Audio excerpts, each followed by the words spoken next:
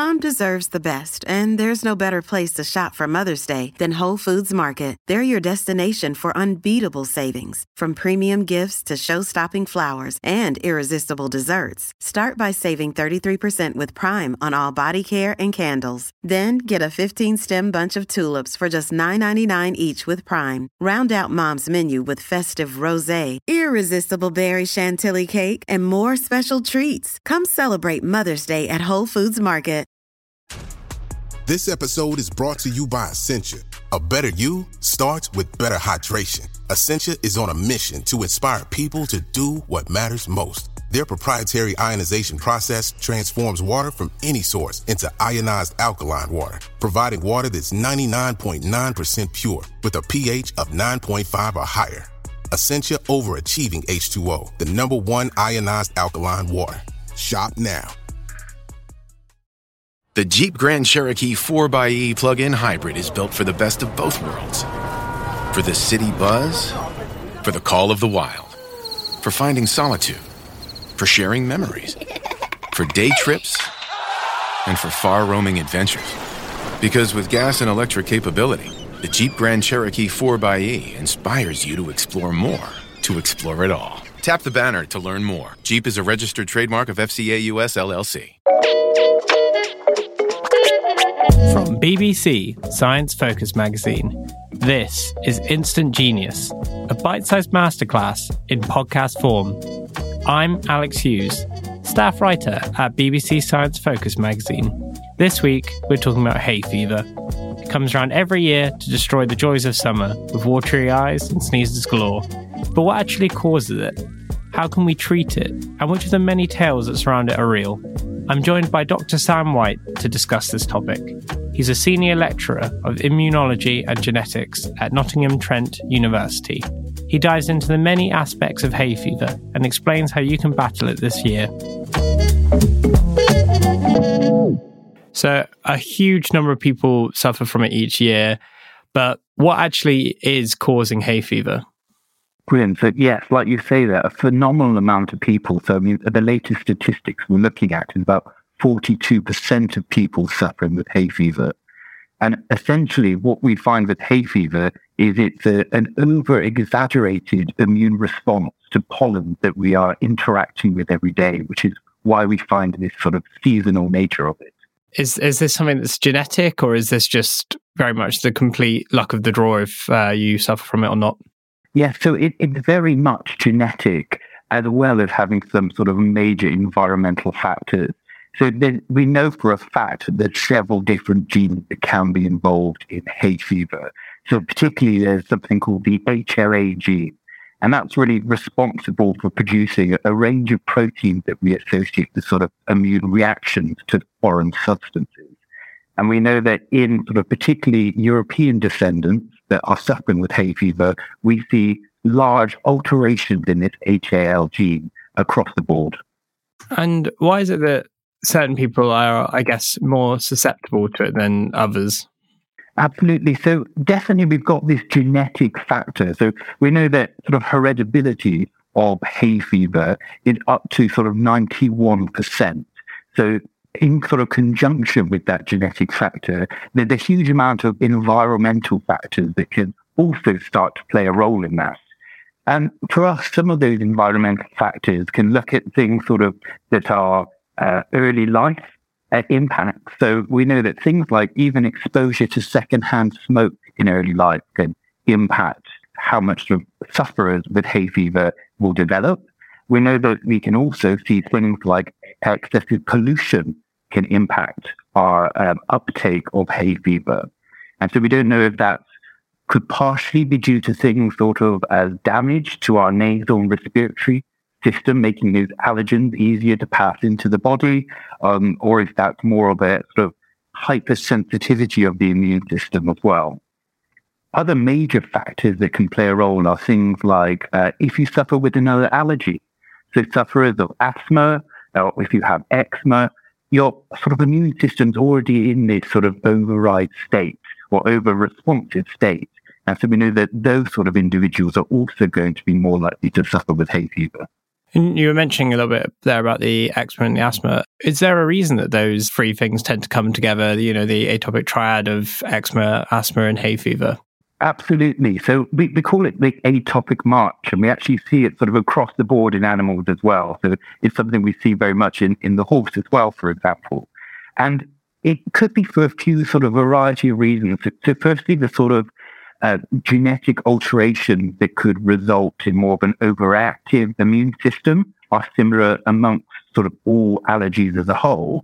But also because you're suffering with that one allergy, your immune system can quite often already be in a bit of a sort of sensitive state or overreactive state. And as such, it's more likely to sort of become hypersensitized to these different sort of aspects or allergens it comes into contact with. And in a similar vein, a lot of people who have bad hay fever also seem to struggle a lot with pet hair or, dust allergies. Is this sort of all in one together? Is it that these things are just aggravating one another? So a bit again of that sort of hypersensitivity, but we also can find sort of cross-reactivity. So there's sort of major components of these allergenic proteins, whether it's sort of potentially a dog epithelial protein or a grass protein. Sometimes there are cross-reactive components, which means if you are allergic to one, you're sort of more likely to have a response to another as well as that genomic or genetic impact. Very different topic, but last year, my hay fever felt absolutely horrible. A lot of people I know had very bad hay fever. Do you think there was, I guess, a link between the lockdown period ending and then us all, going back out into the world and just being hit with the most horrific feeling hay fever? Yes, so definitely. It's very much due to exposure as well. So I think we were finding the year before when we were all very much inside, we actually had that sort of natural allergen avoidance. So we weren't really going outside so much and coming into so much contact with those sort of pollen allergens there. The other sort of things to consider as well is actually we do find severity year on year or through the different seasons, obviously, can change drastically due to the sort of different exposome, we call it, so the things we're being exposed to. And what kind of things would that include year on year that are changing? So particularly what we can find is actually the differences in pollen through year on year. And so some things we find are particularly weather conditions, so things like temperature, humidity, and wind can all hugely affect the distribution of pollen. So if we have sort of a very rainy spring, it may sort of wash away the pollen, while a sort of warm, dry summer may lead to sort of increased pollen production as a whole. So rain, for example, could make your hay fever slightly better. Wind could make it far worse. Yes, quite. So the wind sort of distribution is very much sort of important as well. If you're sort of downwind from huge quantities of pollen that you are allergic to, that can be a huge issue, yeah. And on a similar vein, does air pollution aggravate hay fever? Is that something that's very much a separate issue? So air pollution as a whole, we sort of use different classification methods for air pollution. So if we were looking at sort of particulate matter under 2.5 micrometer, which is the sort of main focus of particulate we're interested in, that has a huge impact on our sort of lungs, respiratory, immune health as a whole. So if we're having lots of that sort of environmental debris that we're inhaling, we actually have a very sort of sensitive and inflammatory respiratory system. And as there's then so many of our immune cells there and present because we've sort of been inhaling these particles, it means that sort of upregulation, so finding those allergens and bring them in, is a bit hypersensitized, it's sort of increased. So it can have a huge impact there. And we're both talking about this based in the UK, but what's the spread of hay fever like around the world? Is this something that is more common in certain countries, or is this very much just countries all around the world are all suffering like we are? So it's hugely dependent around the world. So obviously in some countries like Iceland, for example, you might find that there's a lower pollen sort of in general. So I think the sort of statistics we generally work with is globally, it's between 11 and 42% prevalent. So you can see that actually there's quite a wide sort of variety there of prevalence that varies between the different countries that we see. And actually, if we look at the sort of pollens that each individual in different countries are allergic to, we see that it's completely different. So this is when we start to think about the exposome, so what we're exposed to. And so we'll find that in certain regions like Mississippi, for example, you're more likely to be sensitized or allergic to things like tropical grass pollen. In Italy, they find there's a high incidence of allergies to olive pollen trees. So it has sort of a huge variability depending on what you're exposed to as well. And is that the same even in, I guess, smaller regions? Obviously, the United States is huge, but even if we focus down into the UK, could you suffer from a different level of hay fever compared to, say, Scotland and Cornwall? Yeah, most definitely. And so some of that is to do with that sort of climatic impact as well. And I know so there's been a study, for example, in France, looking across all the different regions. And actually the variability between the regions that are associated with things sort of coastal, where you might have increased wind flow as well, compared to areas that might be drier, it's phenomenally different across the board. And when we're looking at hay fever as a concept, how old is this? Is this something that we've been talking about and dealing with for years and years and years, or is this more something that we started addressing recently? And does it appear in groups who are, I guess, more removed from civilization? Is there any link of hay fever with tribes or groups that are, out in jungles and more separated from cities and towns? Absolutely. So, I mean, it was first actually sort of officially reported in 1819. So it's been around for a very long time. But, I mean, undoubtedly it's something that was spoken about long before that. So that's the first reports were 1819. And so since then, obviously, our knowledge has really come on as a whole. It's been sort of much easier to identify because quite often with allergies, it can be hard to find out what the association is, but due to its sort of seasonal nature, it's easier to identify than some other allergies. And so as a whole, you can sort of identify it a little easier. Across regions, yes, it can vary hugely. So partly that's going to be due to things like that genetic factor again. And so we know that if we're looking at that slightly altered gene and that hereditability factor in some sort of subspecies, we know that with some sort of regions that it's going to vary significantly between, for example, places in Brazil that are more regional compared to somewhere like Europe. And when, say, for someone this year that's really struggling with their hay fever, they can't seem to kick it or they can't seem to deal with how they're feeling right now, what are some of the easy ways to manage hay fever or the ones that they can do at home? Yes, so there's actually a huge variety of ways that you can start to think about how you can sort of cope with hay fever as a whole. And so probably the first thing to think about is sort of true diagnosis. And so obviously we were talking about diagnosis a bit earlier as well. We were thinking that actually those sort of clinical signs are probably some of the first things you're going to think about. We're going to know, even as ourselves, as a patient, if we're outside in times where there's high pollen, we're going to suffer more, and we know we won't be removed from that environment. But actually what we're going to need to hone in on is, again, that immune response to be able to identify what we're allergic to first. And so to think about what we're allergic to, there's a few sort of simple ways that we might go about that.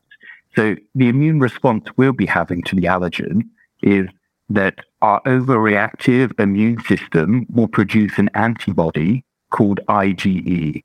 And effectively, when that IgE binds with a certain type of pollen we're allergic to, it will produce histamine and other sort of pro-inflammatory proteins that will cause the inflammation and the response we see, which is why classically we would take antihistamine. So what we can think about first is actually identifying what we are allergic to. And so a couple of ways we might go about that are things like skin prick tests. So where we take different types of pollen, so different types of grasses and trees, and it might be pricked into the skin to see if we have that swelling response from histamine. Or another way that we can do it is actually to run a laboratory test in which we will measure the quantity of our IgE antibody against a huge range of different types of pollen. and we'll be able to see whether we've got sort of high levels of IgE against specific ones, will help us profile what we're allergic to. So that's generally how we'd first go about sort of trying to identify what we are allergic to. And then once we know that, we can start to think about how we're going to sort of implement treatments. And so one of the main things that we can start to think about is actually allergen avoidance. And so sort of similar to it, if we were allergic to peanuts, we obviously wouldn't keep eating peanuts and use an EpiPen every time. We would avoid them. And so we try to go for that very similar method with hay fever where possible. So if we know what we're allergic to, for example, sort of high levels of grass pollen, we can make sure that when we can sort of look at the allergen mapping, so we get to our sort of high pollen counts, we know to avoid going outside if possible or working outside. We might start to think about how we can reduce exposure inside as well. So we can do things like shut our windows or doors to try and prevent pollens coming inside. And we could also think about things like the use of filters. So air filters or HEPA filters, which have sort of been quite popularized with COVID, are also very useful in helping to try and remove pollen out of our air sort of flow systems as well. There's, I think every year, a huge insurge of just misconceptions and I guess old wives' tales around hay fever. And I guess like all illnesses or problems that we face each year, what are sort of the big misconceptions of hay fever that you tend to see? I think probably one of the sort of main misconceptions with hay fever we see are that if you might move to a different region or sort of a warmer climate, for example, that you might suffer less. And so things like that are obviously very dependent on actually what you are allergic to. So if you, again, move to an area, it might be that you've not been exposed to those allergens before, and actually it could become worse. So thinking about actually sort of movement of areas and locations sometimes can be a bit of a misconception as well. I think another one as well is things sort of like the use of masks. Sometimes they're excellent, but we need to, again, make sure they're of the correct filtration recommendations to be able to filter the pollen out of the air as well. And I think some other sort of misconceptions that we potentially have are the use of different sorts of nutraceuticals. So actually, whether we're thinking about what we can feed ourselves to try and sort of prevent allergies or support our allergic responses as a whole, there's some very good science for some sort of diets or nutrients or probiotics, but not for others. So I think that can sometimes be a bit of a grey area. I don't know if this is one you've heard, but I've heard before that eating honey from your local area is supposedly going to help with your hay fever. Is there anything there, or have I been lied to on that one? No, that's actually a really interesting one. So if we think about allergies as a whole, one of the sort of only sort of reliably causative treatments we can have is something called immunotherapy. And so the main concept of immunotherapy is we can take what you're allergic to, so the different types of pollens in this case, and actually by exposing you to them in higher and higher increments, we can reach a stage where you become desensitized. So if you are then exposed to that pollen, your immune response isn't going to overreact because you have other antibodies that will bind to it effectively. And what we see in this sort of pollen example here is almost like a natural immunotherapy type approach, because those bees have been collecting pollen that are all around you. So all of those pollens you're usually exposed to, and that's why they recommend the local honey. And actually by taking that, you can start to almost have that immunotherapy response. Obviously, it's not quite as effective as the sort of medical tailored response, but it does have some sort of ground there, yes. I feel like I know the answer to this already, but is hay fever realistically on its way out? Is it something that we could, in the future, see being just gone from civilization? Or is this something that is a lifelong issue that we'll just have to, I guess, learn to face or learn to deal with? Yes, I think essentially we can see that it is on the rise. I think particularly there's been a lot of articles lately looking at things like climate change and how that's actually increasing pollen rates, which is associated with, again, higher levels of hay fever. And I think it's something that we probably will see growing as we are seeing with all allergies across the board there. I think our real sort of way to move forward is actually to think about treatment. And so we spoke a bit about immunotherapy there, and we can actually see that immunotherapy is starting to become a very effective treatment, in which that even after sort of a course or sort of tablets under your tongue, exposing you to the pollen, you can become desensitized still for several years after treatment. So I think it's probably going to be moving to how can we actually very sensitively detect these pollens so we can create tailored treatments, and just more sort of accepting the fact that genetically and environmentally they'll probably be continuing to rise. Thank you for listening to this episode of Instant Genius. That was Sam White talking about hay fever. The Instant Genius podcast is brought to you by the team behind BBC Science Focus magazine, which you can find on sale now in supermarkets and newsagents, as well as on your preferred app store. Alternatively, you can come and find us online at sciencefocus.com.